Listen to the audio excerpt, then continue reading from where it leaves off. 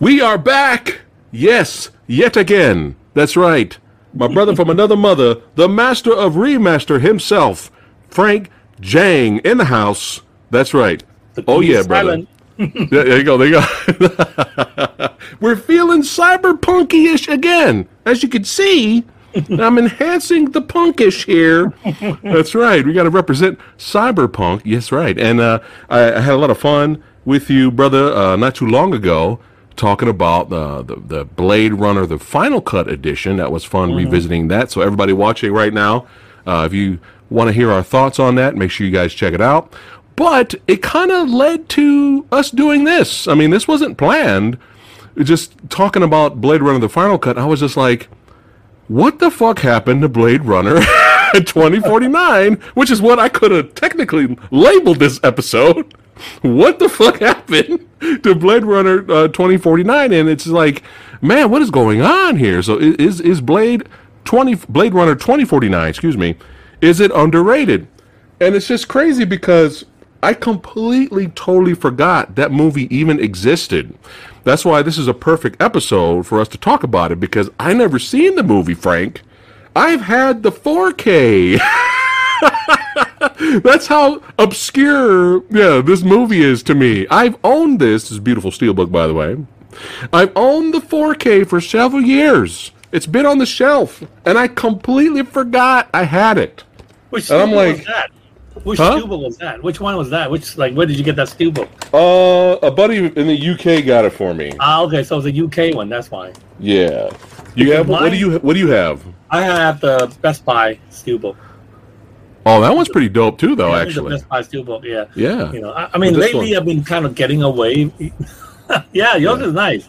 Yeah. Yours is nice. Yeah. So. We said lately you've been getting away. Yeah, lately I've been getting away from collecting steelbooks because, for one thing, the art, some of the more recent ones, I really don't like the art. The artwork they use. I'm just mainly talking about Best Buy. So obviously here, Best Buy is like right. The art is what makes us collect these things, really. Of course, but I just feel like lately some of the more recent steelbooks, the art is just doesn't attract me. Like a few days ago, they announced the Suicide Squad, right? And they had this artwork for the steelbook from Best Buy. Yeah. I look at it like, no. It's like really generic. I mean, like the original, the actual cover for the actual 4K is better than the steelbook. So I'm trying to get away from it. And also the fact that these are like slightly pricier, right? Of course, they're always like $5-10 more, and then if you don't, or they're hard to find. Right, and if you don't remember to order it, they run out. So you have to keep keep on top of it. You have to check almost every week to see what titles are coming out on steelbook with an artwork that I actually like enough to pre-order. So, but anyway, so in addition to the steelbook, 4K, of course, I also have. This is good. This is the 3D version. I believe. I think the US also released it. I actually got this in Canada. I think it's in here too, the 3D one. Yeah, I'm not surprised if UK has the 3D version. Yeah. But anyway, I got this from Canada because when this came out, I happened to be vacation in Vancouver. And and the day it came out, they also have street day, same street day, Tuesdays. So the day this came out was the day I was leaving Vancouver. I have to drive back to Seattle and then fly back home. So the moment the Vancouver or Richmond, actually I was in Richmond, which is next to the airport. The moment that Best Buy opened, I dashed there and bought this film. Okay. There you go. Nice. How was it in 3D? I don't have a 3D TV player. It's really good. I saw this in 3D IMAX. Oh, how was that? It's fantastic. Was it insane? It's insane. It is insane. Yeah. Well, let's get into it. Is Blade Runner 2049 underrated? We're going to make that decision by the end of this episode, but let's get into it a little bit. So, plot synopsis. So, first, this movie came out in 2017, and the plot synopsis is you have a young Blade Runner's discovery of a long-buried secret leads him to track down former Blade Runner Rick Deckard, who's been missing for 30 years. Frank, I'm going to let you say the director's name. Denis Villeneuve. Yes. There. Yes, that guy. This movie won actually 2 Oscars, I believe, for cinematography and visuals. I'm not surprised at all. Finally, too, for Roger Deakins. Finally, I mean, like that guy. When this film got nominated, he has been nominated for like 21 times. Oh my God, 21 Never times. got it. Never won it. Wow. This film finally did it. Wow. Yeah. I'm surprised, Denny, who's doing Dune, by the way. I'm surprised Roger Deakins is not a part of Dune. I'm actually surprised because unless I missed it, but I was looking at IMDb, I didn't see his name. I mean, Dune still looks good visually from the trailers, but I was like, you'd think they would stick together because in Prisoners, man, that's just a straight up thriller, and that movie looked amazing. Right, you know. And then they did Sicario. I think Sicario, right? Sicario, another amazing. Sicario. But he didn't do Arrival, did he? I don't think he did Arrival. Oh, that I'm not sure. I know Denny directed it, but I'm not sure if he did cinematography for that. I'm not 100% sure that Roger did the cinematography on Arrival, but could be anything, scheduling, plays and stuff. But wow, I did not know he was nominated for like over 21 times. That's insane. Here. Wow. Mm-hmm. So we have Harrison Ford as Rick Deckard. Why did my Harrison Ford turn into Billy Bob Thornton from what you call it? What's the name of that movie? Damn it. Right. I like French fried potatoes. I don't know why. Horrible impressionist, as usual. Ryan Gosling as Kay, Ana de Armas as Joy, Dave Bautista as Sapper Morton. You got Robin Wright here as Lieutenant Joshi. And who else do we have here? This is a huge cast here. Jared Leto as Neander Wallace. And, we get some special well, one of them is a CGI cameo, and the other one is a real cameo. We have Edward James Olmos makes a little peek in here as Gaff. So, first impression, since this is my first time seeing it, literally today, I saw it today. So I'll give my impression, but since you saw it in the theater, what did you have high expectations because of your love for the first movie? Oh yeah, definitely. Okay. Very high expectation. The trailer looks great. Visual look great. So I really have, pretty high expectation that this film is going to, at least be as good as the first one, if not better. Because I've by then I already seen Arrival, so I kind of. I knew Denis is no, hack, right? I mean, right. I think he's the right man for the job. So, and I also knew from Arrival that this film is going to be probing, like it's kind of like an artsy kind of, sci-fi film, like Arrival, Yeah. So that was kind of like my expectation, and it really met my expectation. Oh, nice. With a few caveats we'll go over later. We'll get into that, yeah. Yeah, but. Yeah, I mean, I was impressed the moment the film started. I felt that this was being the story was being told very confidently by him. The visuals are fantastic. Like I said, I saw it in 3D, so the 3D is just amazing, and and the sound and everything. And I think that is something. It's something that I expected anyway from before watching it. But I like the fact that. This is not a rehash of the first film. This is really an extension, a continuation of the story, and that makes it a sequel. Really, I mean, look at Empire Strikes Back, Godfather 2, and like recently, what films that's like that? That's good as a sequel. Can't think of any. but it's very rare. Very rare, right? It's very rare to have sequels where is good or sometimes better than the original because of the fact that it is not a rehash. It continues the story. It expands on the theme that was brought out in the first film. And this was what I liked the most about this sequel. This sequel touches on the themes that were explored in the first film, and then expanded it so much more. Nice. Yeah. So just kind of give us a little brief plot synopsis. What exactly has happened with the whole blackout and all that? What's going on now with the, Tyler's gone under the corporation, so what's going on right now? So the blackout basically wiped out most of the records of the replicants. And so when Kay discovered this box. Well, let's go back to the opening first. Well, he's retiring an older version of the replicant played by Dave Bautista, who was fantastic. I mean, that good. One scene, fucking fantastic. I think he got better and better in every movie that he made. Like every time he made a new movie, he gets better and better. Yeah, but he was fantastic in this film. Yeah. So anyway, Kay was assigned to retire the older generations of replicants because they felt that they were still could be a threat. Right. They could rebel or what have you. Right. And so, later, of course, we found there's this underground movement too. But anyway, so after he retired, Dave Bautista's a replicant, he found this box underneath the tree with bones in it. Right. And so, and also there's a birthday mark on the tree. Mm-hmm. So he took the box back to the police headquarters to have them examined, and it turns out it was the bones of their child. Right. It was their child, which implies that somehow replicants are now being able to reproduce. What? I don't what. So again, like I said, this was an expansion on the theme in the first film. Right. The first film, did I say the corporation right? I may have said the right name. It became the Wallace Corporation now. Tyrell, right? Tyrell. I said Tyler. Tyrell. Okay. Tyrell went bankrupt or what have you. And then this is why you're here, Frank. To correct me. Right. I'm always botching names and stuff. Right. So anyway, and then further complicating matter was the fact that he when Kay went back after he analyzed the box, realized that's that child possibly from a replicant. He went back and saw the date carved into the trunk, and he recognized it from his own memory.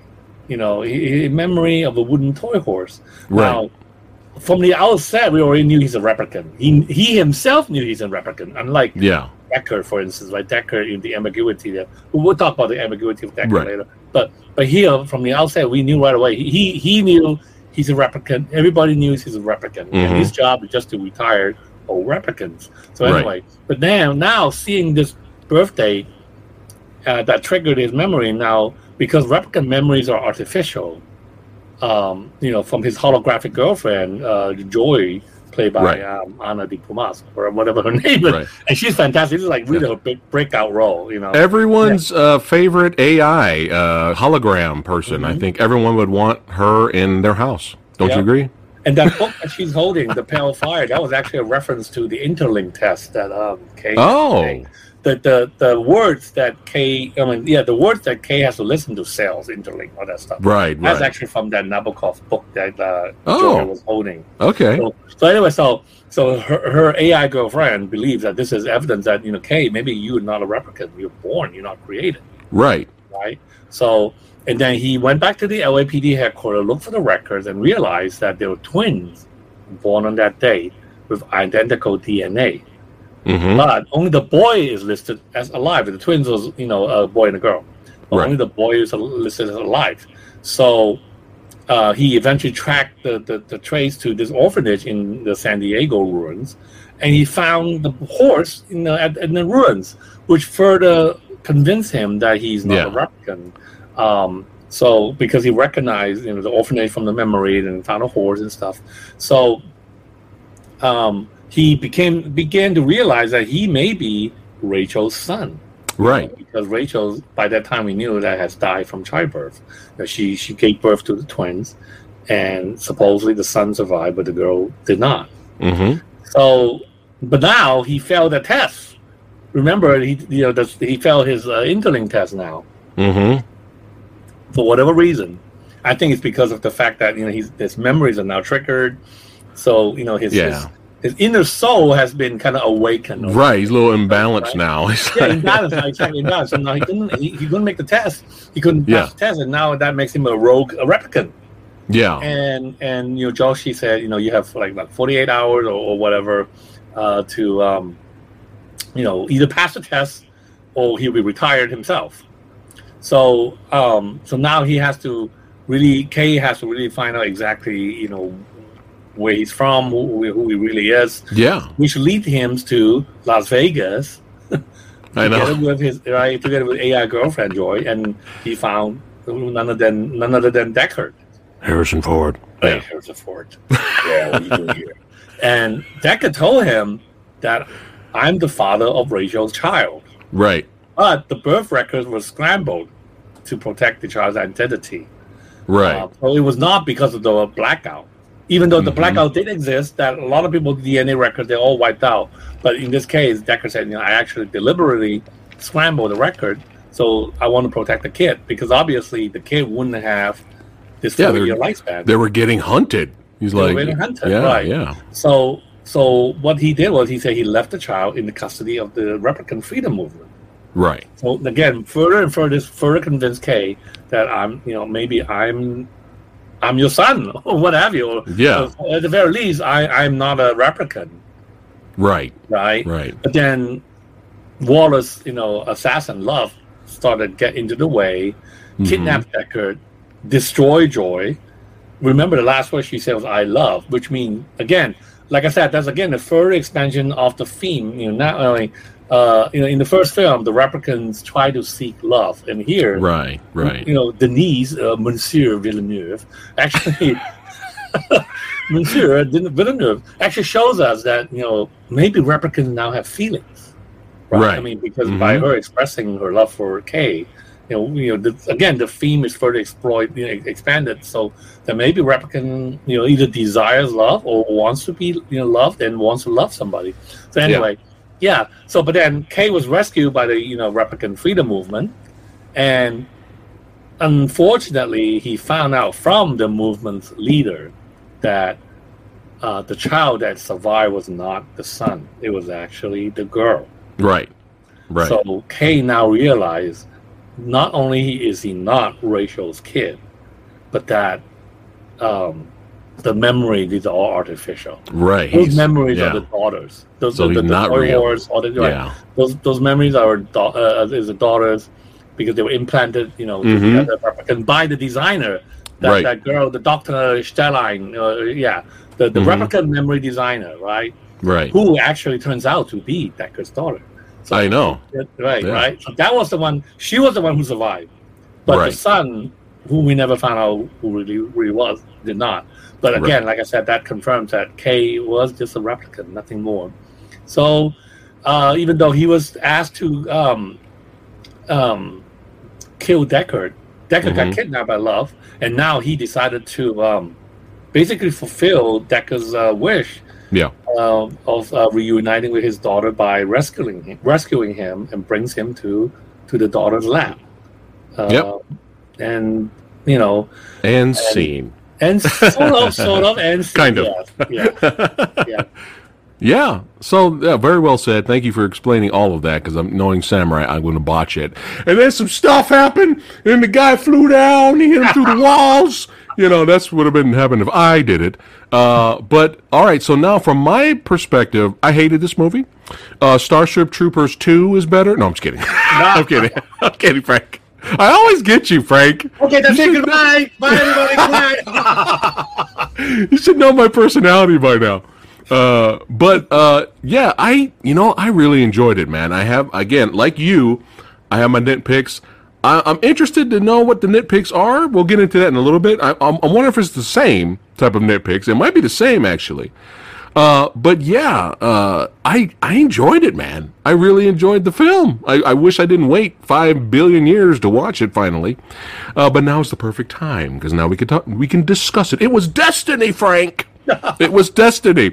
But yeah, Dave Bautista was great. And this whole opening, this was a fight. Yeah. This was like, I'm going to slam his head up the fucking wall 8 times. We're going to brawl. I enjoyed this fight here. And what's fascinating to me about this particular scene in the fight, remember, Dave Bautista is the first generation replicant, right? Let's call the old replicant the first generation. And Kay obviously is a new generation, or second generation, what have you. The first generation replicant still has that superhuman capability. He breaks the walls and stuff. Whereas Kay does not. Kay doesn't have superhuman capability like the first gen, which again, like I said, is the expansion or the continuation of what happened in the first film. The humans wary of what is going to, the fact that they don't want the replicant revolution to start again. They don't want another, what's his name? Rutger Hauger's, a baddie. They don't want another war baddie. right? So when designing or creating these new generation of replicants like K, they took out the superhuman strength so that they wouldn't be able to fight against the human. So that to me again is, like I said, another continuation. That is a logical continuation of what happened from the first film. That things have gone to the point where there are some changes. You knew right away you're still in this world. You're still in this, this LA, the 2040 LA, but things are markedly different. And and so he's still enhanced in a way. I mean, he's a lot stronger than a regular human. Oh yeah, he's enhanced in a way a little bit. But not as strong as the first generation. Right. But yeah, I love the opening fight, and like you said, like this was totally different from the first movie in terms of plot. It expanded on the universe, like you said. And this is the scene where after he beats up Batiste here, and then he finds the box of bones underneath, and then our mystery of investigation story begins. Right. It was really interesting, man. I'm glad you showed that little that shot there of him with the tree, because that is an obvious homage to Andrei Tarkovsky's film, The Sacrifice. Oh. I mean, there's lots of Tarkovsky homage and references in this film. And I think some people are disappointed by this film because of how glacial it sometimes moves, especially in the middle part.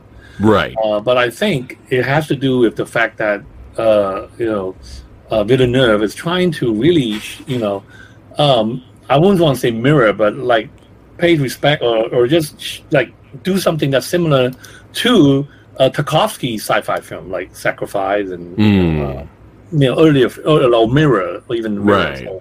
So, but for those who are not familiar with Tarkovsky film, they might find some parts of this film are a bit slow. Right. Yeah, but then like that shot of the tree, and there's lots of these visual references to. Oh, okay. Well, I did not know that. Well, that's interesting. Yeah. Thanks for pointing that out. So what again? You mentioned their relationship. What did you think about it? I love it. I think, I think. Whereas in the first film, the replicants sometimes act more human than the humans. Here is kind of like another example. I mean, obviously, I think Ryan Gosling, by the way, was perfect casting. He obviously cannot emote too much emotion because it's replicant, but just the face. I mean, that sad face. I mean, you can just tells you how longing he is for whether it's freedom or being human or what have you, And he can't touch her in this scene here. He can't really feel her yet. Not really, not until that menage a trois scene. I was not expecting this out of nowhere. I was like, well, all right now. Okay, she called her, by the way. This was not Kay's idea at all. She called her and said, hey, let me holograph over it and you can have fun there. Right. I mean, this is really, each of them is trying to seek his own desired form of connection. She looked jealous afterwards, too. I was surprised by that for an AI. Right. But like I said, in that, in that scene, the three of them, they all want to be connected, right? Mm-hmm. Kay wants to be connected with Joy. Joy wants to be connected with Kay. And, the prostitute, in some way, obviously wanted to connect with Kay as well. So, you have this film, the scene where the three characters have their own desire being carried out through this. I mean, you can say kind of superficially kinky, but it's really tender. It's a tender sex scene. It's really tender. So you have, you basically have a human, a replicant, and a hologram. Right. And to me, that's actually one of the best scenes in the film. And also, in addition to the earlier scene where, like you said, they're in the rain, he tried to caress her. Of course, he couldn't really touch her at that time. So which led to obviously the scene with the prostitute. Right. Again, like I said, that's another expansion on the theme that was touched upon in the first film. Right. Yeah, that's right. You're right. But again, I agree with you on the visuals, man. It's like ridiculous. So now, I failed. I didn't see this in theater when it came out. I'm sure it would have been even a cooler experience to see it on the big screen, or even like you said, 3D. But at least my first chance of seeing it, my first shot of seeing it, at least was in 4K. You know what I mean? So the visuals on 4K picture are nuts. So at least I still was able to appreciate the cinematography in this is insane. Mm-hmm. This is insane, man. And this is just a pixelated GIF I'm showing right now. Mm-hmm. This does not do any GIFs I show for this movie does not do it justice. Yep. I mean, the picture is breathtaking, you know. Yeah, I mean, look at this. I mean, the design. I'm glad that you mentioned this because I forgot to show you. Well, actually, I'm planning to show you this book. Swag. If you really like the visuals in this book, you owe yourself to getting this book. The Art and Soul. Let me blow it up. Yeah. Oh, there we go. Art and Soul of Blade Runner 2049. Oh, it's like a huge coffee table book. I don't think it's very expensive right now. I think you can probably get it for like maybe around $40. Nice. Yeah, there's tons of beautiful, like gorgeous pictures. Look at this. Oh, wow. You know? Yeah. Look at that. Yeah, it's hard for me to flip them because it's so I know, the book's so huge. Sorry about that. But yeah, I highly recommend this book. So Nice. Yeah. There's several books made about the film. I think this is the best one. So, right. Yeah, there's even a book that there's just a whole storyboard of the film. Denise did a storyboard for the film. Okay. All right. Yeah. But yeah, it's one of the huge positives of this film is the visuals and the cinematography, obviously. But another huge positive for me was it felt within the same world. Exactly. Except it expanded and you saw new areas. Exactly. But it was like you could literally go from the first movie right into this. Exactly. You know what I mean? That's another great thing about this film because there's no need to reinvent the world. You know, there's no need. He just need to expand on it. He can just use the world that was created in Ridley Scott's film. Right. Just expand it and then delve even deeper into that world. You know, and all the concerns suggested by the earlier film. Like we mentioned about the desire to be human, the need for love and stuff, Yeah. And I mean, but of course, the human-android relationship, how right. How in many ways, the replicants here are more slave than in the first film. If you think about it, Joy is really just a sex toy. Right. And the prostitute character. I mean, the prostitute is not replicant, of course. But what I'm saying is, like in this film, women tend to be, treated, as a more like a lower class. Right. The treatment of women in this film was really pretty bad. What's Jared Leto's character's name again? Which one? Jared Leto. What's his character's name again? It's Jared Leto. Lux? Jared Leto. Wait. Oh, Jared Leto. Wallace. Yeah. Wallace. I mean, remember Wallace? And when he took the technology from the previous company, enhanced it, but he kind of put them back to being slaves again. Yes, and also remember that pretty shocking scene when he had this replicant born literally right in front of him, and then kill her right on the spot. It's almost like I'm. Like he's more God than Tyrell. Tyrell, basically he's implying that I can create you, but also I can create your life, but I can also take your life just like that. It's a new angel. Lots of biblical references in this film, man. Yeah, he did have he was a cyberpunk Jesus. I know in a way in this movie. But yeah, that tripped me out. He just created a new replica and just said, I'm done with it, and killed her and walked off. All right. Yeah. But he supposedly what he's doing is for the greater good, right? Because famine was involved. After the blackout, things went really bad. Mm-hmm. So he, with his technology and enhancing and the old school replica design and enhancing them and making sure these new replicants are they just obey. That's it. You know what I mean? Right. His technologies kind of helped out with the famine problem a little bit, it's kind of like it seems like he's doing doing things for the greater good, but what you find out later is he's just like we need to take shit over. Like we need to multiply. Right. Our angelic army. Right. When he found out that Rachel was able to take over Eden. Exactly. When Eden, again, another biblical reference. So, when he finds out that Rachel was able to reproduce, he wants to know why, because he felt inferior now. You know what I mean? Yeah. He felt inferior to the replicants, because like, in this way, replicants kind of like one up him, by being able to reproduce, because that's not something that they created. That's not a technology that they created. All they did was to being able to create replicants, but not not the fact that replicants themselves can reproduce. He brought something really interesting when he was talking to Decker, and we'll get to that in a second. I want to know your theory on that. But yeah, let's go back to this really quick. So here's a shot of course, Wallace's place there. Right. And where Kay's doing his investigation and kind of going on a tour here with Replicant Bitch. That's what we're going to call her. Loved by Sophia Hertz. Yes.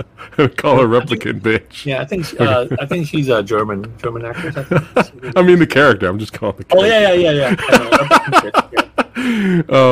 And he's going on his investigation and stuff like that. And like I was saying earlier, we did get a little cameo from our boy here. Oh yeah, Gaff. Because he wants to know the connection, between him and Decker. Mm-hmm. And I love the line he says in there. What did he say? Something about his eyes. Mm-hmm. So I remember he said something about Decker's eyes. I was like, oh, I see. Remember last time we talked, and you asked me, is Decker a replicant? I told you yes, and it's because of that shot with the eye. That one shot in the eye, yeah. Mm-hmm. And of course, he's got to do his little paper. Right, but now this is like that's not a unicorn anymore. I think this is more like a sheep. Yeah. Again, no, that's another biblical reference, sheep, right? Right. Yeah. Yeah. But yeah, it was cool seeing him in there. And is he Colonel Sanders now? Or he's working is he ice cream truck guy? What's going on here? But no, he's in the old folks' home. But yeah, going back to the interesting part about the movie where Kay is starting to think he's Decker's son or thinking he's real. Mm-hmm. And then he goes to visit the lady who creates all the memories. All of a sudden, when she tells him, no, that memory that you keep having about the wooden horse and all that, no, that was implanted, and he flips out. Yeah. He flips out. Oh, yeah. And this was a powerful little scene here because he's never, up to this point, showed this much emotion. Exactly, yes. He flips out, yelling that it's real. I know it's real. He completely flips out. Just like Rachel before, she thinks it's real. The memory of Tyrell's niece. Yeah. Yeah. But yeah, that was a really powerful scene. Even the girl was sad. She was crying like she was the one that gave him the memories. But she felt bad, and right. And but yeah, it was interesting, the whole wooden horse memory. You know what I mean? It's very interesting. And, making the movie intriguing. Let's figure out the mystery we got going here. But here's another great shot of the cinematography. Oh yeah, look at this. Well, I'm sure the background is more green screen, but yeah, I mean, still, it's great. Yeah. Look at that, man! It's insane. Is that shot in the book? Yeah, the shot, I think so, but I'm really impressed with this shot. To me, this is like the ultimate money shot. This film.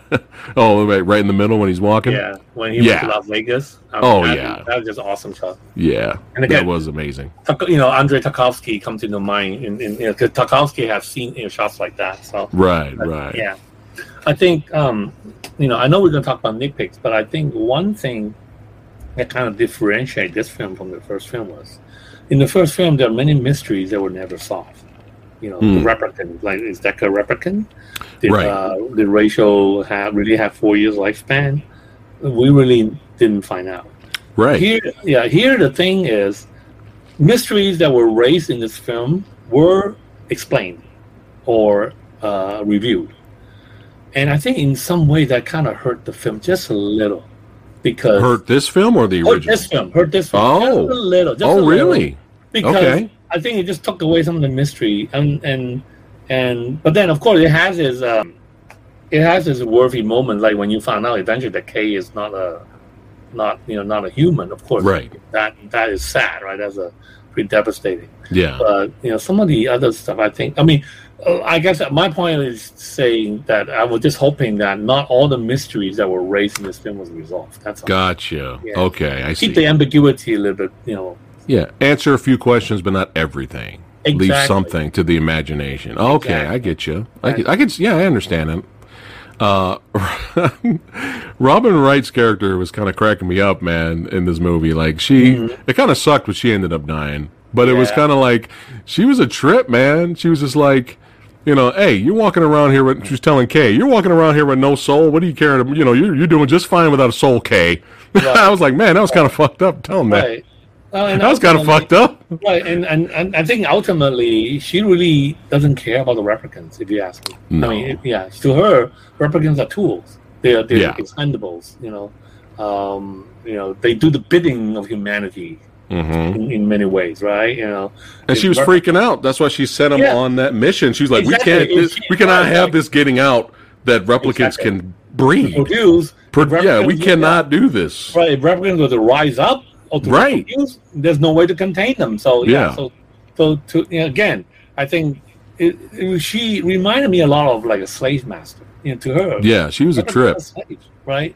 She's really, really like, and I think Robin did the wonderful job. Oh yeah, getting that coldness across. In a way, kind of like in the scenes with Kay, it's kind of like, does she really care about him or not?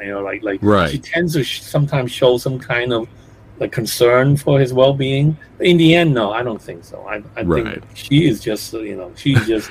And then, and then we had that one scene where she was sitting on the couch drinking booze, and then she's all like, in front of Kay, and then she's all like, "Hey, if I finish this bottle all the way, what do you think happens after that?" I was like,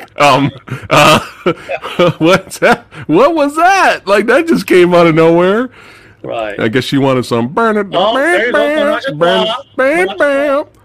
was like, wow, that was unexpected. Okay. But yeah, she got fucked up by replicant bitch. Yeah. What did you think? What did you think of this actress and this character? I like it. I think in many ways she's also a victim. I think I think she's jealous of Kay's pursuit for humanity. Yeah. And I think she knew her. I'm pretty sure she knew she's a replicant herself. And to see Kay trying to be human or trying to find out whether he's human, I think it kind of made her jealous. Yeah. Made her feel envy. And, she's kind of misguided, in her own misguided way, when they fight later and she knocks up, she thinks she defeats him. She walks away. She's like, I'm the best. She says, I'm the best. I'm the best. Exactly. I was like, whoa, that came out of nowhere. Right. It's almost like, I'm the best. I mean, she's implying I'm the best replicant. Right. Right? I'm not just the best in what I do, but I'm the best replicant because I can do it all. So, but I think she's also a victim. Yeah, but this scene, man, that's just beautiful. Yeah, it's just dreamlike, man. It's just dreamlike, and also, in a way, it foreshadows what happened last year with the wildfire. Remember last year when we had that wildfire, the whole sky was like orange for like a.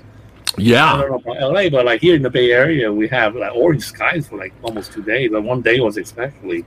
It's like the moment I went outside, I took pictures of it too. The moment I went outside and I saw the sky, it's like, oh my God, that's Blade Runner 2049 right there. It's Blade Runner.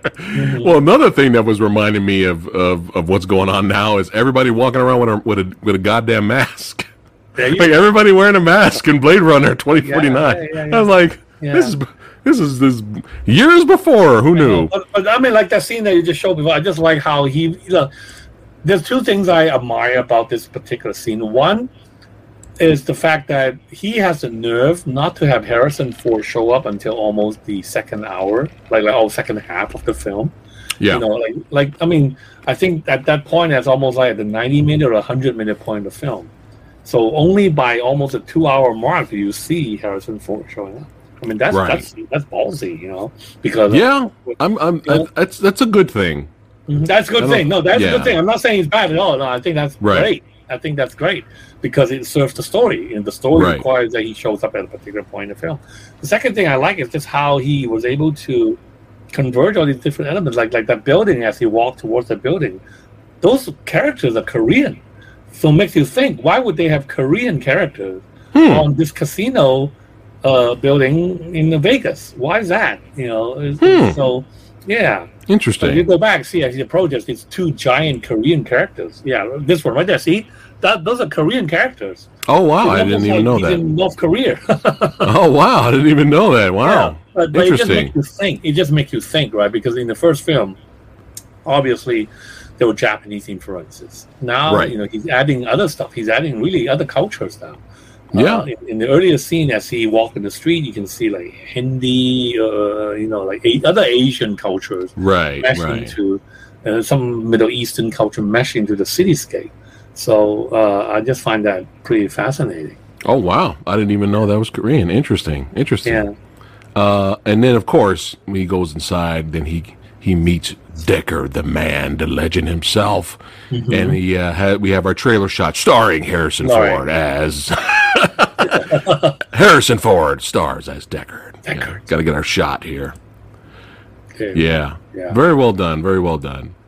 So in a way, fuck you doing in my house? And I like the fact now that's one mystery that I kind of admire. The film still really didn't tell you exactly whether Decker was a replicant or not. Right. It never blurred out. Oh, you're Decker. You're replicant. Although there were hints. Because when you're talking about in this movie. In this movie, of course. Okay. This movie. Remember when he went to see Wallace? I think Wallace said something about.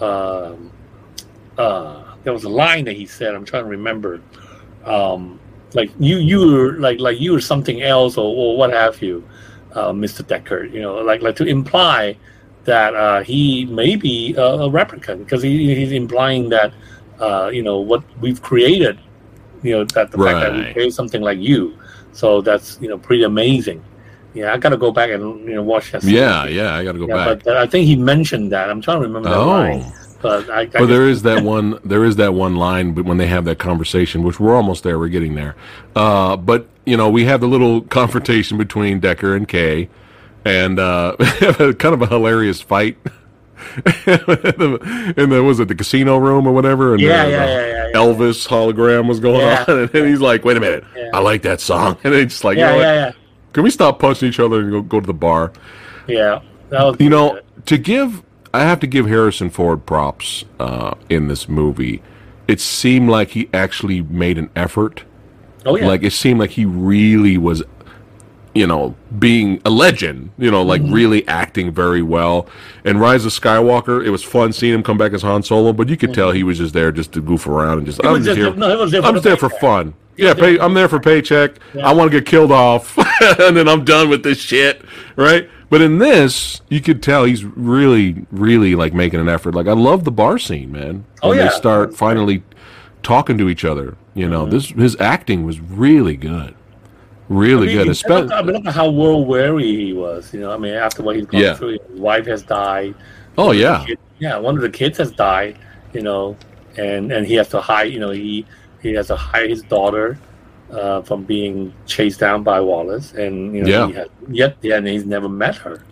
He's never met the child. So I think Ford played it beautifully. And of course, by now he's appreciated the first film more than when he made that film. So I know. I remember those videos you sent me of him. Was it David Letterman? David Letterman show. Yeah, he was just like nonchalant. He was like he was just whatever.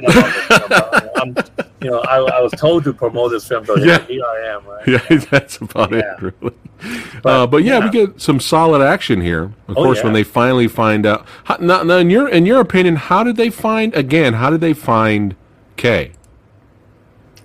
I think Love was really the computer, right? After she killed Robin Wright's character. She killed Robin Wright's Joshi, and then from the computer, she realized where he went. That's right. Okay. But some solid action here. Kay doing his thing, taking dudes out, especially right here. Boom, boom, boom. You guys are done. Great shot. Look at that shot. Oh, yeah. Look at that. That's great, man. That's really good stuff. In a way, the fact that the trailer kind of like show the action side, I think kind of hurt the marketing. I mean, it hurt the reception too, because that's how marketing is, right? We got to make sure that the bums in the theater. So let's just show the action part so that people think this is an action film. I mean, it's just like the first film is not an action film. No. So I understand why some people would have been disappointed by the film. Oh, I was reading, I was scrolling up all the IMDb comments. Man, it's pretty brutal. But to each his own. That's fine. Right. But back to Space Jesus, we have the scene where it's him and Decker. Really good acting from Harrison Ford in that scene, especially when they play the audio of the interview from the first movie of him talking to Rachel. His face, like really good acting here, man. Oh, yeah. But did you trip out when Wallace brought out a brand new replicant of Rachel? Did you trip out in the theater? Were you going, whoa, what's going on? Or were you like, that looks really bad?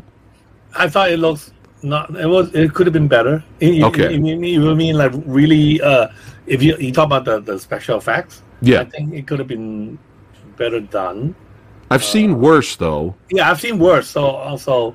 Like Jeff Bridges from Tron Legacy was bad. Right. But then Legacy was like what, at least 8 years more. That's true. I mean, yeah. So, I mean, I think they did the best they could here. Yeah. We've seen worse. Yeah, we've seen worse. I agree. And I remember that line now. Okay. I remember that line when Wallace said, "You are a wonder to me, Mr. Decker." Ah. So to me, whatever CGI shortcoming in that Rachel scene are really secondary to read the point of that scene, because there's several revelations in that scene. The first one was, from what Wallace told Deckard, it's almost as if Deckard was designed to fall in love with Rachel. That's what I was going to bring up. I have to hear your theory on that, because when he said that, I was like, oh, maybe you guys were meant to meet. You ever think about that? You were programmed to meet and do the deed? Mm-hmm. That blew my mind. I was like, wait a minute. Wow. Yeah. So what do you think? Do you think that's a possibility? I think definitely. And then of course he's kind of like giving him this Faustian bargain.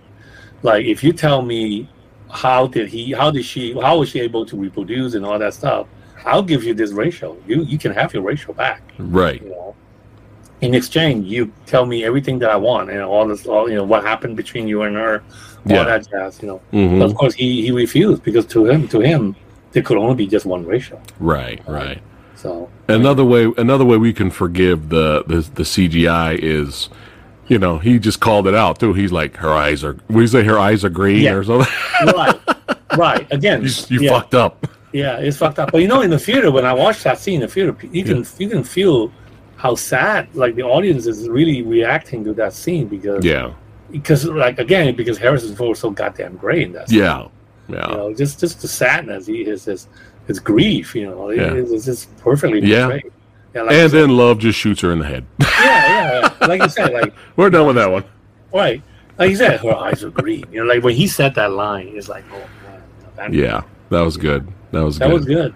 But yeah, back to our boy. So with Kay here. So what did you think about the replicants that wanted him to kill Decker? What do you think about that group? And it seems like the movie forgot about that group. Like, they showed up. Oh, the freedom movement folks? Yeah. It seemed like the movie, they showed up, and then they were like, we want a revolution. I think they were there mainly to just tell Kay, okay, you're not the boy. Okay. That was the main purpose. Right? Let him know, the person, the one that we saved was actually the girl. Okay. The boy actually died. That the bones are the boy's bones. Right. She's like, oh, you thought you were the boy? I know. Or you were the son? Yeah. That's kind of messed up. I'm like, that is kind of messed up. Again, like I said, it's Pinocchio. It's really a Pinocchio story, Yeah. He so much wants to be human. Yeah. And to find out that he really isn't. So I mean, that scene. And she says the line, fight for something. What would she say? It was like, fight for something, a worthy cause. Yeah, fight for a worthy cause. Right. If you're going to go out, make sure you fight for a worthy cause or something like that. So I guess that's also, the scene also is kind of like a motivation for him to rescue Deckard. Right. So, I mean, it served that purpose. But I agree. I think the movement folks it could have been maybe more, portrayed a bit more.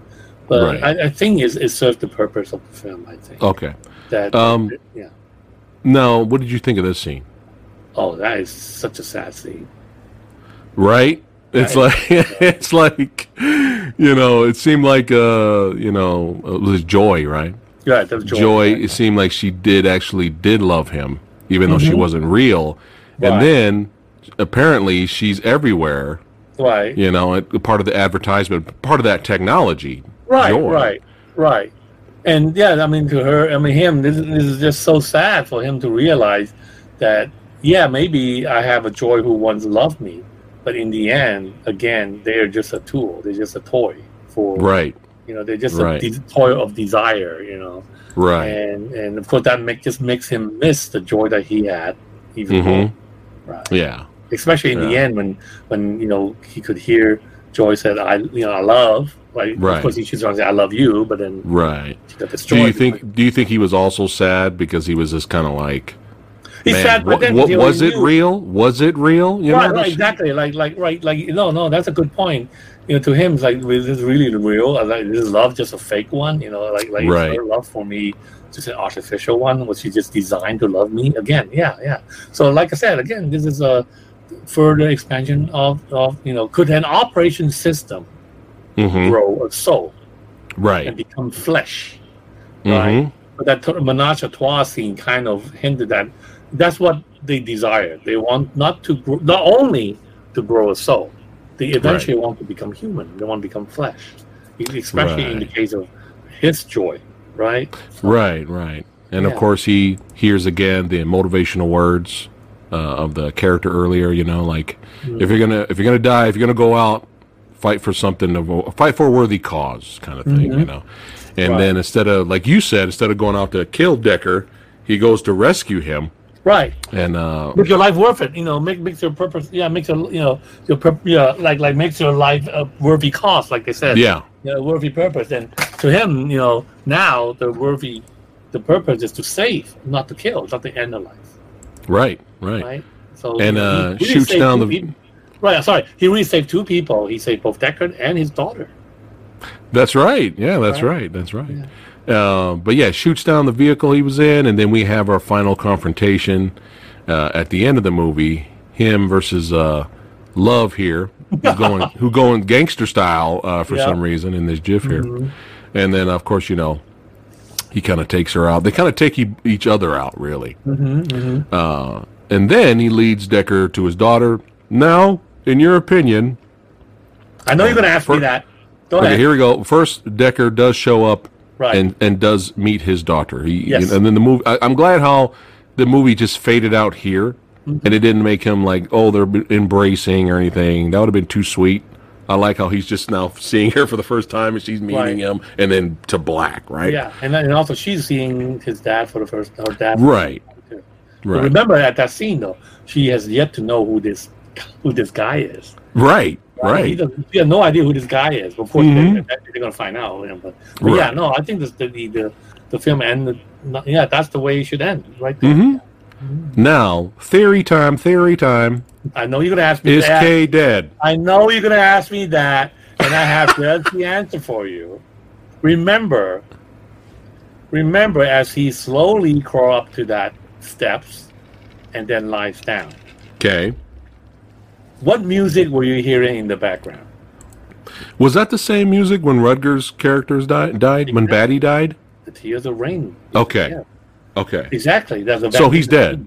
Yeah. Okay. To me, the music implies that his time is up.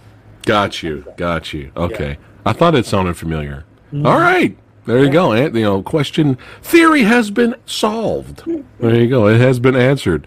But yeah, man, I really enjoyed the movie. I looked up to see if it bombed. It didn't.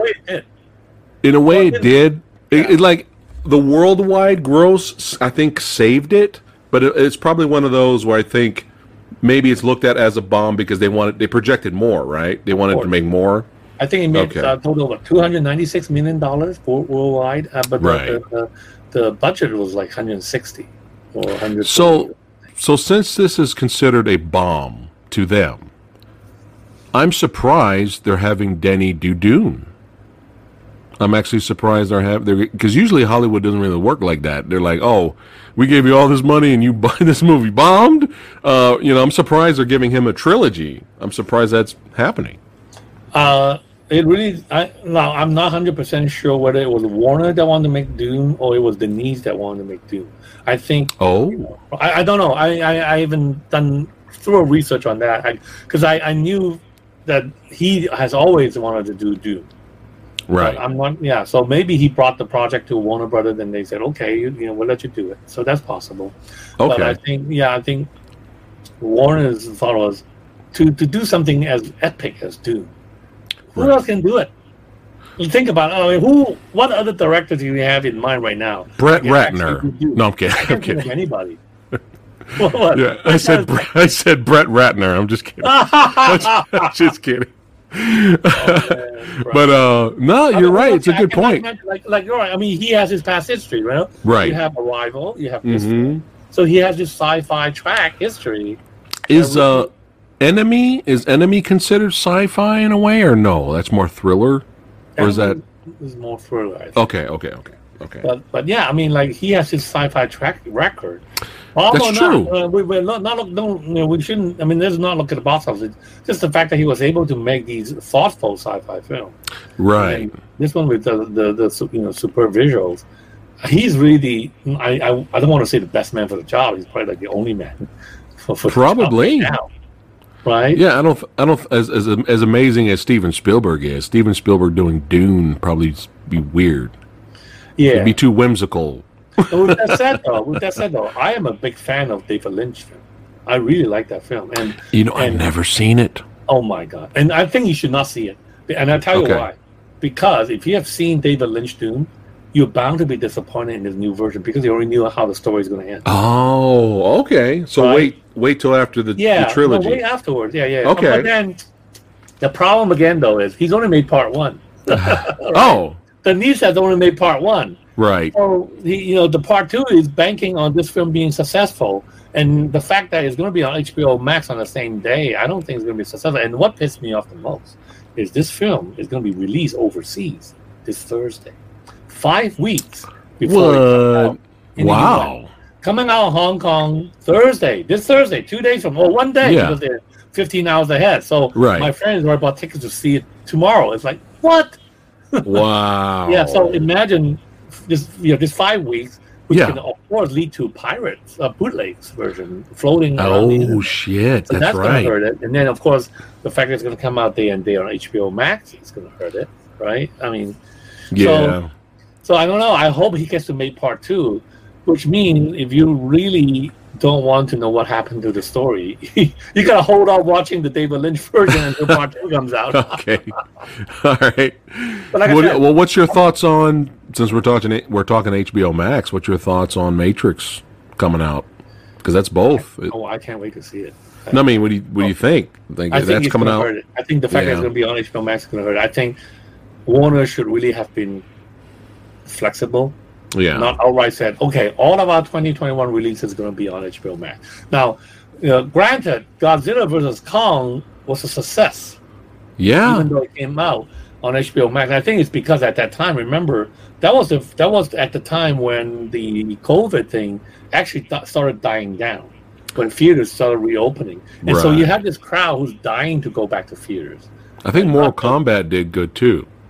Yeah, Mortal Kombat did good too. So that was back in March and April. Right. So that was when COVID finally started dying. Now, so there was this glimmer of hope, remember, with the vaccine. Everyone's excited to watch movies again. And then theaters, you know what, we're reopening. Yay, we're going to keep it clean and shit. You can wipe your seats, So there were this crowd who are diehard movie lovers that can't wait to go back to see it. Back then, like in last July, when they kind of reopened with Tenet, there's still a lot of skeptics, right? Because at that time, there's no vaccines. So Tenet really kind of didn't do too well. But by the time Godzilla vs. Kong and Mortal Kombat came around, there was this joy. That was all, of course, it was all before the Delta variant and shit. So people were feeling confident and optimistic. So that's why you started having people going back to the movie theaters again. F9 did well. Black Widow did okay, did well. Not as good as it should be. But then those are the time when people were still willing to go back to the theaters, right? But I think Matrix, I don't know. I think Warner should really say, you know what? we're going to push back on the HBO Max like even like 3 weeks or 2 weeks. Yeah. Let it play in Christmas exclusively, bro. You know. Yeah. Let it play 2 weeks in theater. Okay, we're going to change this. It will still be on HBO Max. It'll come out January 1st. Yeah. Or January 2nd after the New Year. But for the first 2 weeks, theater exclusive. You got to go see it in theater. Right. What's they wrong should. With that? They should do with that. Right. But I think they already make all these settlements deals with the artists. I mean, there's advertisements. You've seen the advertisements, the red pill and the blue pill. Mm-hmm. They're like there's paid advertisements from them showing the red and blue pill, and it says HBO Max or theaters. Yeah. Which one?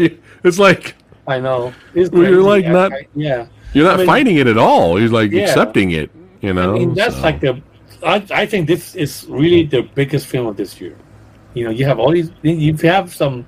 Warner has some of their shares of good film this year, right? You have the Godzilla, you have Mortal Kombat, and then you have what else is good? What else is big? Well, Dune's coming out. Isn't Dune, right? And Dune, right. To me, nothing is as big as The Matrix. It's a big comeback. It's a big comeback movie. Yeah. And although it still surprises me that lots of people in their 20s, like late teens or 20s, have never seen The Matrix. I'm not surprised. When people tend to forget the first film came out 23 years ago. 1999. I'll never forget it. Yeah, I'll never forget it, man. I went to the world premiere. Oh, nice. I saw Keanu Reeves. I saw Carrie-Anne Moss. I saw the Wachowski brothers, and I even asked them a question about why they have a Hong Kong guy as the action director. I said, why Yuen Wo Ping? Why not Cheng Siu Dong? Right. They actually replied. They said, because we love Hong Kong action, and Iron Monkey, which Yuen Wo Ping directed and action choreographed, they said Iron Monkey is our favorite fucking Hong Kong movie. That's awesome. That's what they said. That's why we have to have Yuen Wo Ping. Yeah. Well, another reason why they loved Iron Monkey, because Lou Diamond Phillips was in it.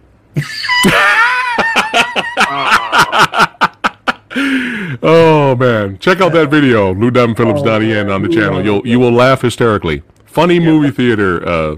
But like I said, going back to the fate of K, the closing scenes. I mean, very well done. Some people say, it's open to interpretation. To me, it's not.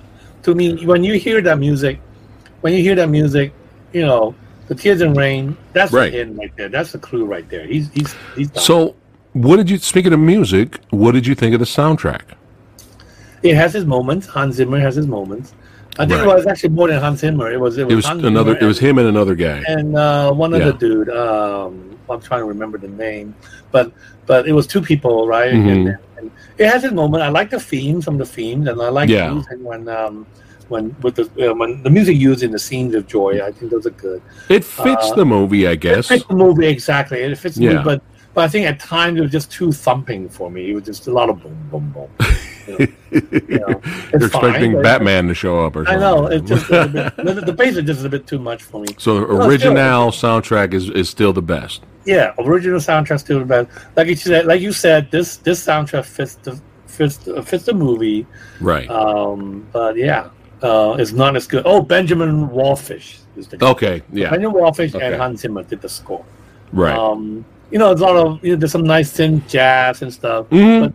But I think the bass, there's just a little bit too much bass at times. It's like the original soundtrack from the first movie, just a little bit more atmospheric. Right. You feel like you're flying, like you're there. Right. Here you have moments where there's the music, where you can say the music is just nothing but boom, boom, boom, boom. Yeah. Wow. Right. Nothing wrong with that. No, it fits the movie. It fits. All right, so before we give our verdict, I'm pretty sure everybody knows what we're going to say, but let's get into the nitpicks, man. The nitpicks. All right. I'm going to go foist. So, remember, it was my first time watching it.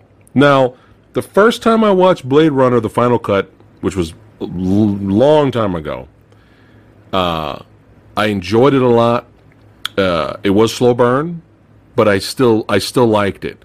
It wasn't until like 5 or 6 years later when I rewatched it for our episode, it went by faster for me. I enjoyed the movie more. I liked it a lot more watching it again, to where I can have it on in the background. Like I can have, I listen to audio commentary right after I watch the movie. I enjoyed it more. The second time watching it, it felt faster. This is my first viewing of this. So even though I am completely used to slow burns, okay, I enjoy The Witch. I enjoy Nicolas Cage's Pig. I'm all about slow burn, okay? Right? I'm used to it. I don't know, at some point, maybe you called it out earlier, maybe in the middle of the movie, it was dragging.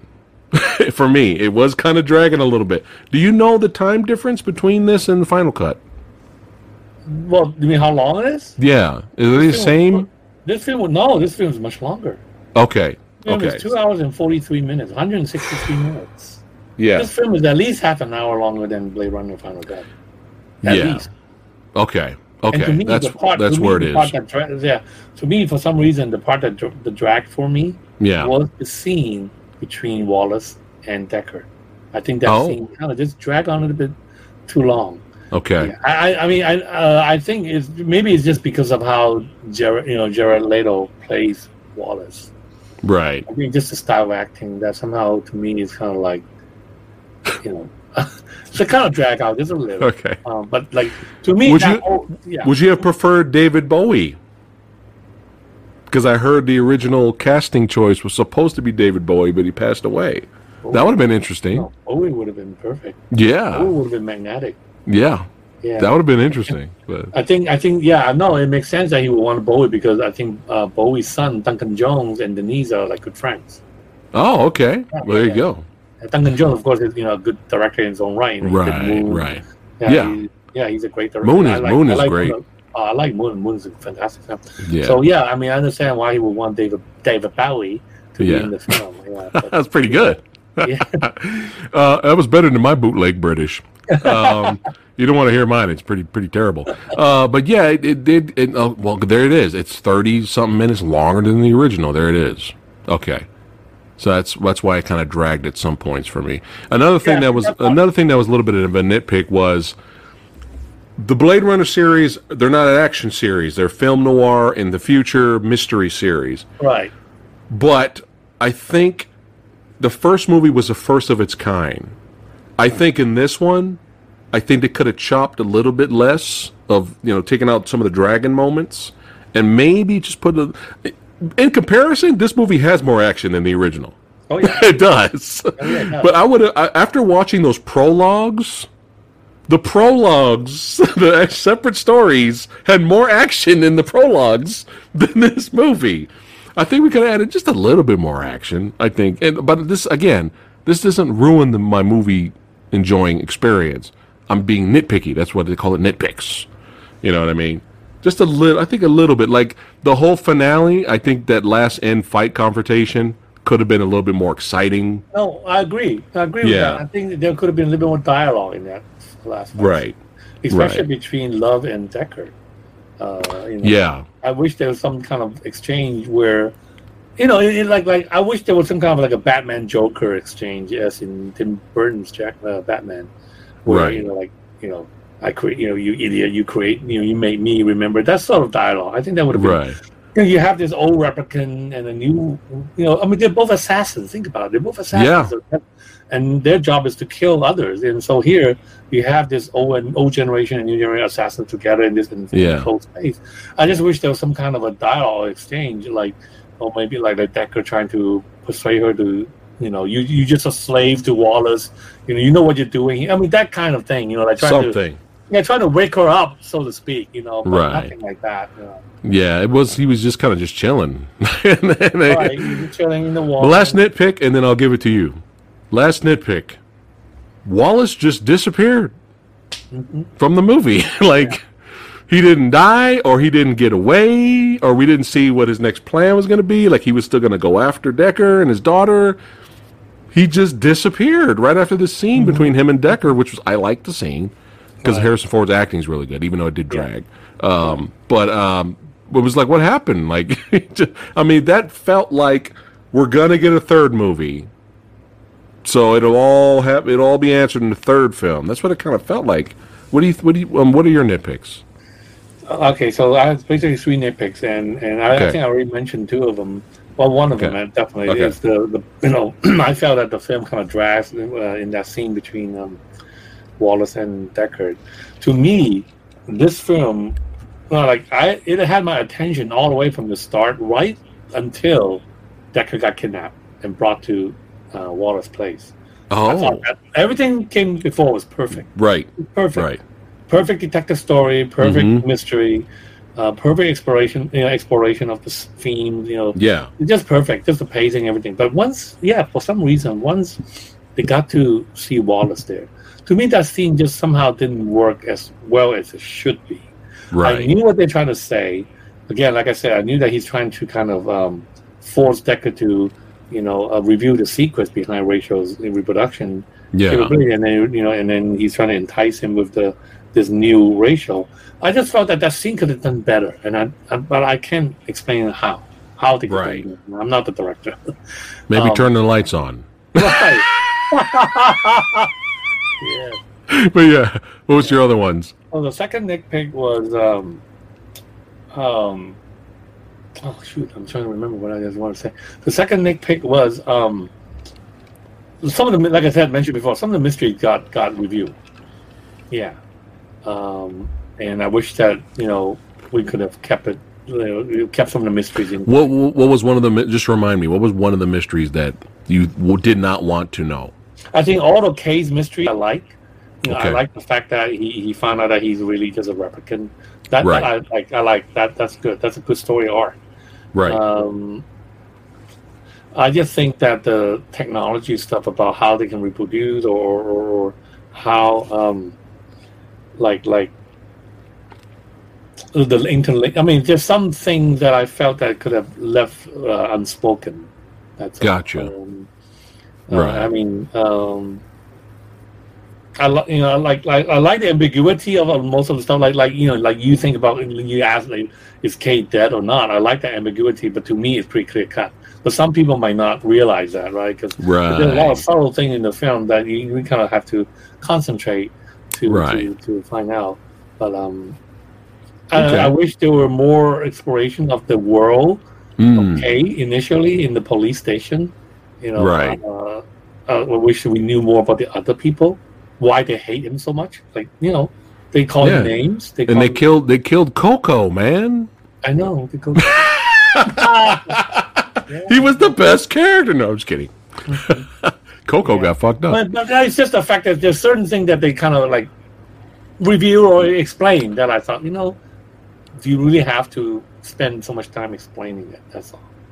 It was kind of like in the original, we were introduced to these side characters, but you remember them, kind of thing, right? Right.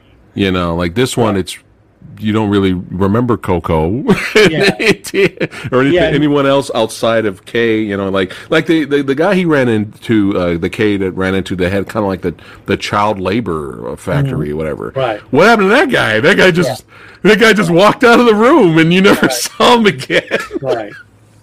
I didn't do it, and then he just left. I was like, oh, I thought we were going to see that guy again. Oh well.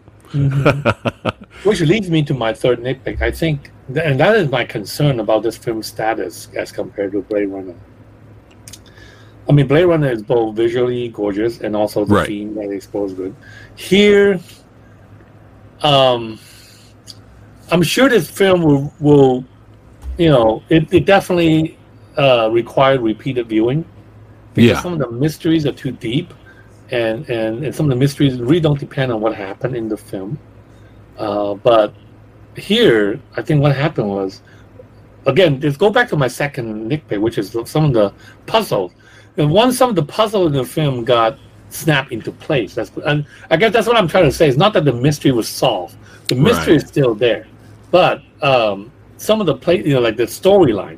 I think this film's concerned with the narrative, that everything has to tie together. Gotcha. Lacks some of the creative intrigue that the first film has, which makes it somewhat more haunting. And it makes you ask questions. Exactly, it makes you ask questions. Yeah. This film still makes you ask questions, but a lot of the questions got answered. I guess that's what I'm trying to say. Gotcha. Can you imagine? That makes sense. Right. What if this film never told you that Kay is actually a replicant? And just imagine that, right? What if Kay never found out? Yeah. What if Kay never found out that he is a replicant and that he's not Harrison Ford's son? That would be crazy. No. Do you have the same nitpick with me with Jared Leto? Like he just disappeared? Like, of course. Yeah. Okay. There's no. Yeah, it doesn't. It kind of feel hanging in the air, so to speak. Yeah. So, but yeah. So and my concern about this film is 20 years or 30 years later, we might say this film was more style than substance. I could see that. Right, whereas Blade Runner is both style and substance. And that's my concern, because I want this film to gain the same kind of status it's going to gain. And I want this film to be as revered as much as the first film. Right now, 4 years... It's probably not going to happen. If you want me to be honest right now, man. Right. I mean, I enjoyed this, but I like the first one better. Right. But I enjoyed this enough to rewatch it again. Like, I don't mind watching it again. Yeah. And I can honestly tell you, I've only rewatched this film once. Okay. And I liked it. I really liked it. And I like I said again, I thought the entire film from the beginning up to he got kidnapped by Wallace, I think is as good as the Blade Runner. Really as good as Blade Runner. But I think from that point on, something happened. Yeah. Were you a little disappointed that as soon as Deckard got captured, he didn't do anything action-wise after? Like, that was it. That was a wrap. I mean, he punched a few replicants, but then once he got captured, he didn't do anything else. I think fans or maybe some people wanted to see him use that gun and maybe take out Leto or Well, it'd be expected for him to be an action film. Yes, to me, story-wise, it's kind of logical that he's devastated by the time he's at Wallace. Yeah, he's emotionally shattered because remember again, like I said, he lost his wife, lost his kid, and then all these years later, all of a sudden, this guy show up looking for him, and then all hell broke loose. Got sent back. He got taken back to. It's really like the second iteration of Tyrell. He's back to Tyrell 2.0, and then to have this dilemma of whether giving up the secrets or in exchange for the ratio. To him is emotionally shattering, which to me is fine. But I see a point, though, especially near the end when he fought Lux. I really think that scene with Lux somehow could have been better. Yeah. Yeah, it really could have been better. I think 4 was it just felt like, oh, we're done. I'm just gonna drown her, and all right. Right. I was expecting like rip the throat out or something, but it was just like, no, I'm just gonna drown you. And again, like I said, I was just hoping for more dialogue. That's all. Yeah.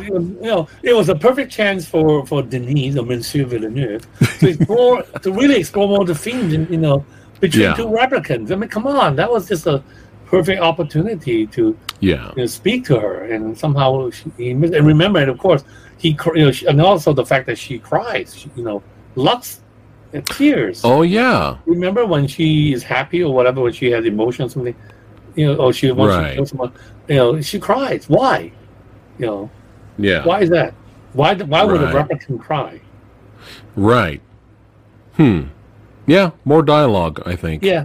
A little bit more dialogue, a little bit more action. That character could be better portrayed, better exploited. I just felt. Right. I mean, she showed all kinds of emotion, especially in this scene right here. Like, look at this. Yeah. Right. I mean, in a way, I kind of wish that she's a little bit more sympathetic. Not just in a way. Like here in the end, it's kind of like she's kind of like your stereotypical villain. Right. Like mustache twirling. Right.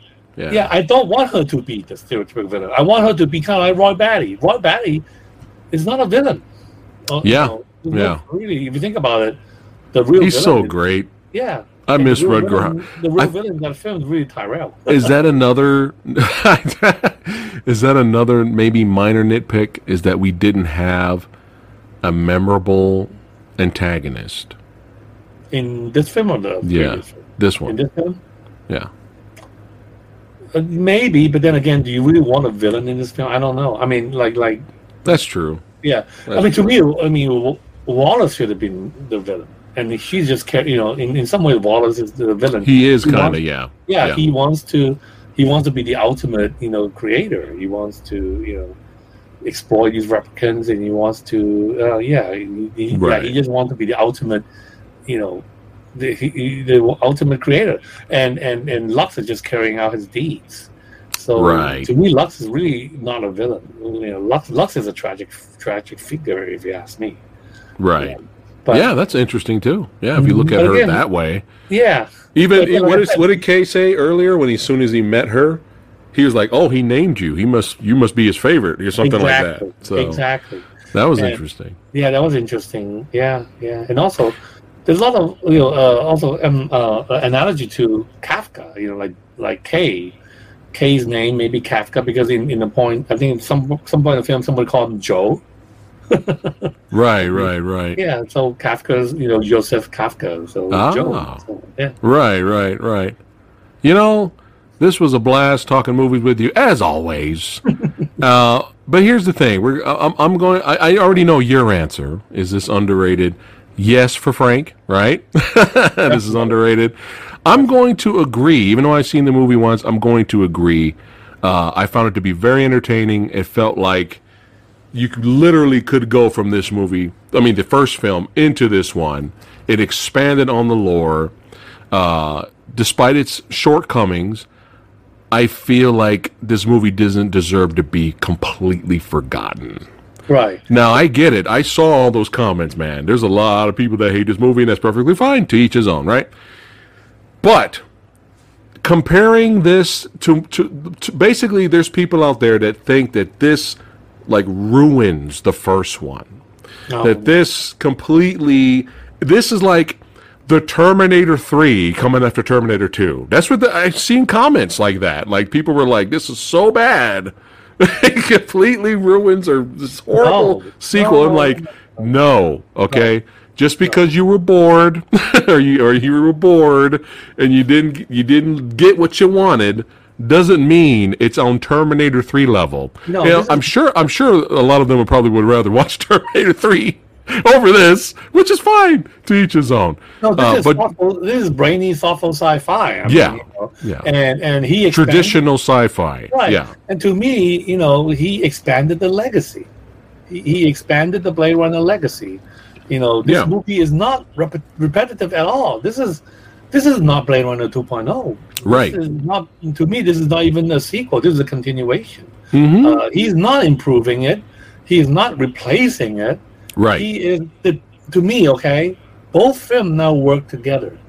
And in a way, enrich each other instead of mimicking each other. Right. They both ask timeless questions. Mm-hmm. And the great films, they refuse to give you all the answers. It lets you debate. It raises questions that allows you to debate and discuss the meaning, instead of being just like a recipient of all this mindless entertainment.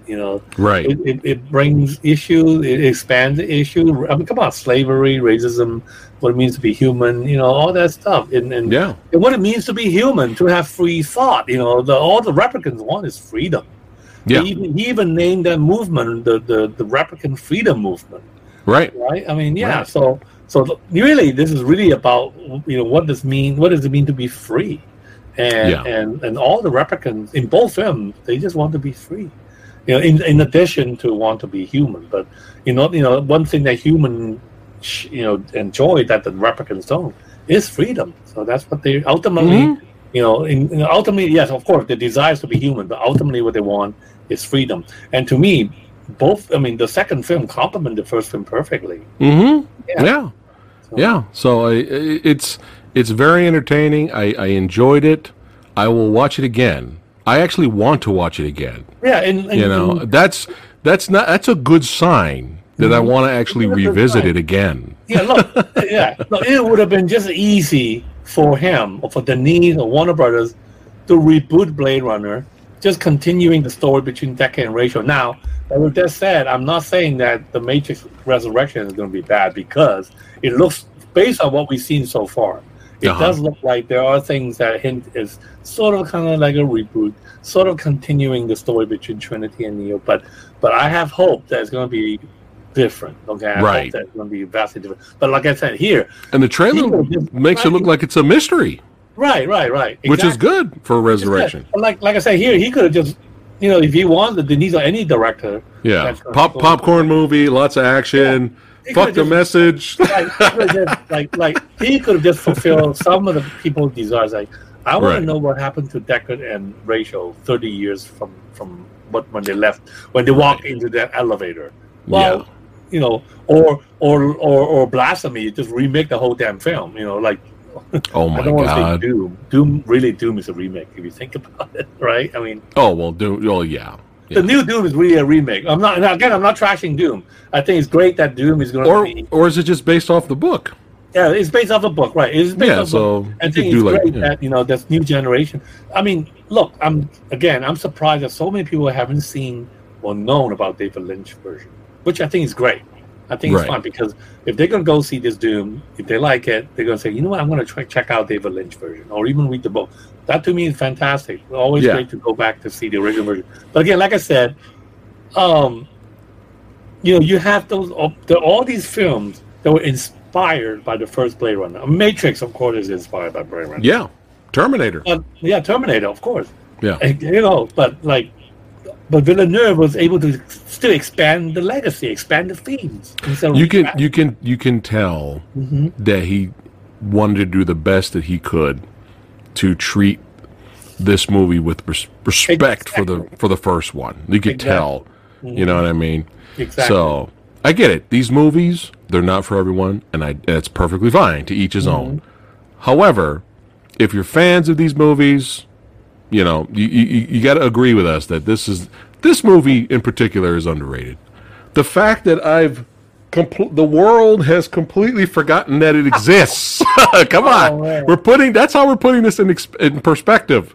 That I had the 4K for years, and I forgot I own this. Okay, but yeah, it was entertaining. Visuals were phenomenal. It was very well done.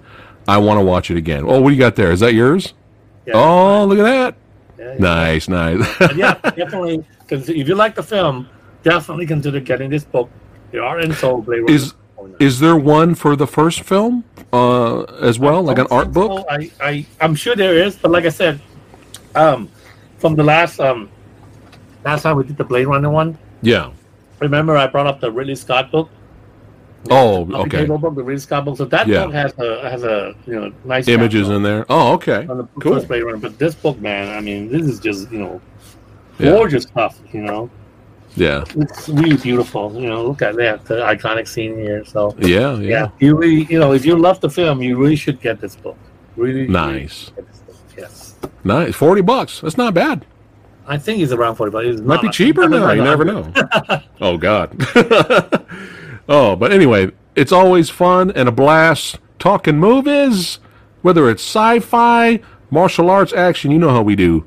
We always have fun talking movies together with my brother from another mother, Frank Jang, the master of remaster. Thank you, my friend, for hanging out with the Samurai Guy today. That's right, everybody watching, make sure you follow his wake, his wonderful wake. That's right, 88 Films, Eureka, Blu-ray, audio commentaries, man. That's where it's at. You know what I'm saying? Support all of those projects because they're kicking ass and taking names. 88 Films in Eureka, man, releasing awesome movies for us. So I have 7 audio commentaries I need to do by the end of October. Oh my God, 7. 7. See, they know you're the man. That's why, man. No one's calling Samurai for audio commentary. That would actually be hilarious, though. I think that'd be funny. She just cut his head off right there. Woo, that was hilarious. Yeah, that's it. Always a pleasure to be show, my friend. Yeah, man. Until next time, we got to do this again. I'm sure you have more underrated films we could talk about. Definitely. All right, guys. Thanks again for watching. Don't forget to like, share, and subscribe to the Old Samurai Guy. To what? Prometheus. Oh, shit. Oh, no. We shall see, my friend. We shall see. All right. Yeah, we'll see. All right, guys. Take care, and we'll see you guys on the next one. Bye.